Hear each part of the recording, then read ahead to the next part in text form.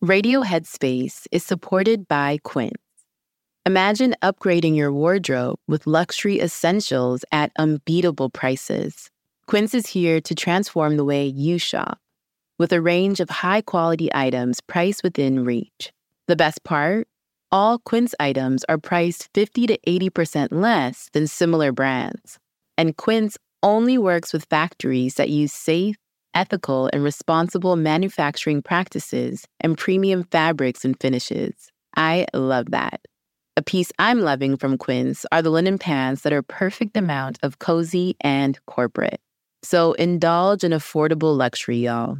Go to quince.com/radioheadspace for free shipping on your order and 365-day return.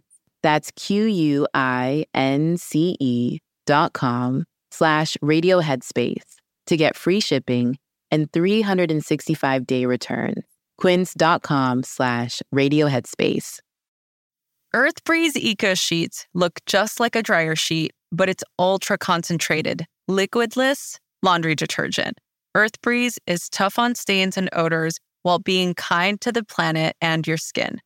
Earthbreeze Eco Sheets are dermatologist tested, hypoallergenic, and free of bleach, dyes, and parabens. There's also a fragrance-free option. Earthbreeze got rid of unnecessary chemicals for a formula that is kind to sensitive skin of all ages, including babies. No more heavy lifting or measuring sticky blue goo from a massive plastic jug. My favorite thing about Eco Sheets is how easy they are to use, and I guarantee you, once you start using them, you'll never go back. Right now, my listeners can receive 40% off Earthbreeze just by going to earthbreeze.com/radioheadspace.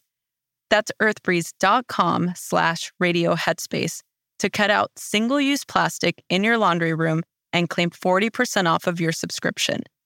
earthbreeze.com/radioheadspace.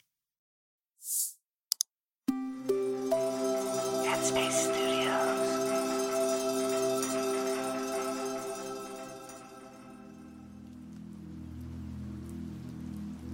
Hi, I'm Samantha, and welcome to Radio Headspace and to Tuesday. We all know someone who has tremendous potential but is stuck by their limiting beliefs about themselves.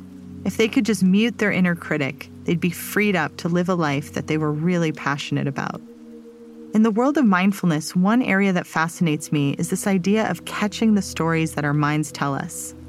Our minds, uncomfortable with uncertainty, try to predict the future and protect us from disappointment. It's like our mind has a story machine that spits out positive or negative stories about how things are, depending on whether we feel sad, happy, energized, or exhausted. But there are ways we can interrupt the story and rewire our habits of mind, which is literally what we do when we meditate. I have to admit that early in my career, therapy clients would come to me with their problems and issues, and I would sometimes dread an upcoming session because I felt this tremendous pressure to perform and to immediately fix the problems that were being presented to me. And this dread would sometimes paralyze me. It was truly terrifying, and I searched widely for a way to stop this reaction so I didn't burn out. The story my mind was telling me was that I was only valuable if I was fixing problems quickly. However, deep down, I also knew from therapy training and my experience that developing a relationship with my clients built on trust and rapport was vital to the effectiveness of our sessions.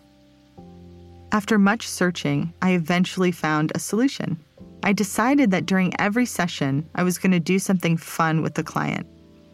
Sometimes I played a game or just invited them to show or tell me something that they thought was cool or interesting. It really helped us both to relax and build trust in our relationship. But most importantly, it helped us to get to know each other through curiosity rather than assumptions. I also learned to reframe the stress that I felt, reminding myself that the stress was actually coming from a place of care and concern, reframing the story in my mind. In my mindfulness training, I found one method to be really helpful when challenging this automatic negative thought process. So you ask yourself 4 questions when you have a difficult thought. And you may not get to all of the questions, but you might find it helpful just to ask 1 or 2 of them. But I want to show you how accessible it is by inviting you to try it with me as I explain it. So we'll start by first imagining a self-critical thought. It could be something like, I don't like my hair, or I'm too sensitive. Just choose whatever comes to mind, no matter how small or insignificant you think it is, and I'll guide you through the questions. So the first question you ask is this thought true? And often our automatic answer is, yeah, of course it's true. So if we consider the example of not liking our hair, our instinct might be to think about how long we've been complaining about our hair, and then we think, of course I don't like my hair. This must be true. But then we ask ourselves, is it absolutely true? Meaning, can you find exceptions to this thought? And yeah, we can think about a time or two when we really did like our hair, when we felt good about it and maybe did it in a certain way that we really liked. And as we do this, the story starts to change. It kind of weakens. It becomes open to possibility and possibility of changing in some way. So then the third question is to ask yourself, what does it feel like to have this thought or story? And we focus on the bodily experience. So you might think about the frustration or exasperation that you felt on a particularly bad hair day and the way those emotions made you feel in your body, right? Your heart rate increasing or feeling like you had very little patience after that experience. So really just touching into the felt experience of those moments. And the last question is, what would it be like if I didn't have this thought? What if I really liked my hair? And this opens us up to the possibility of being free from limiting beliefs and really embracing the unknown without trying to predict the outcome. And when I ask myself these questions, challenging the thought, I'm burnt out, sometimes my immediate answer is yes. And it's helpful to have that clarity and to be able to trust it. But asking myself these questions often helps to get me unstuck enough to imagine other possibilities and then to take a leap of faith when it's lacking. So I'll leave it there for today. Thanks so much for listening, and I look forward to seeing you back here tomorrow.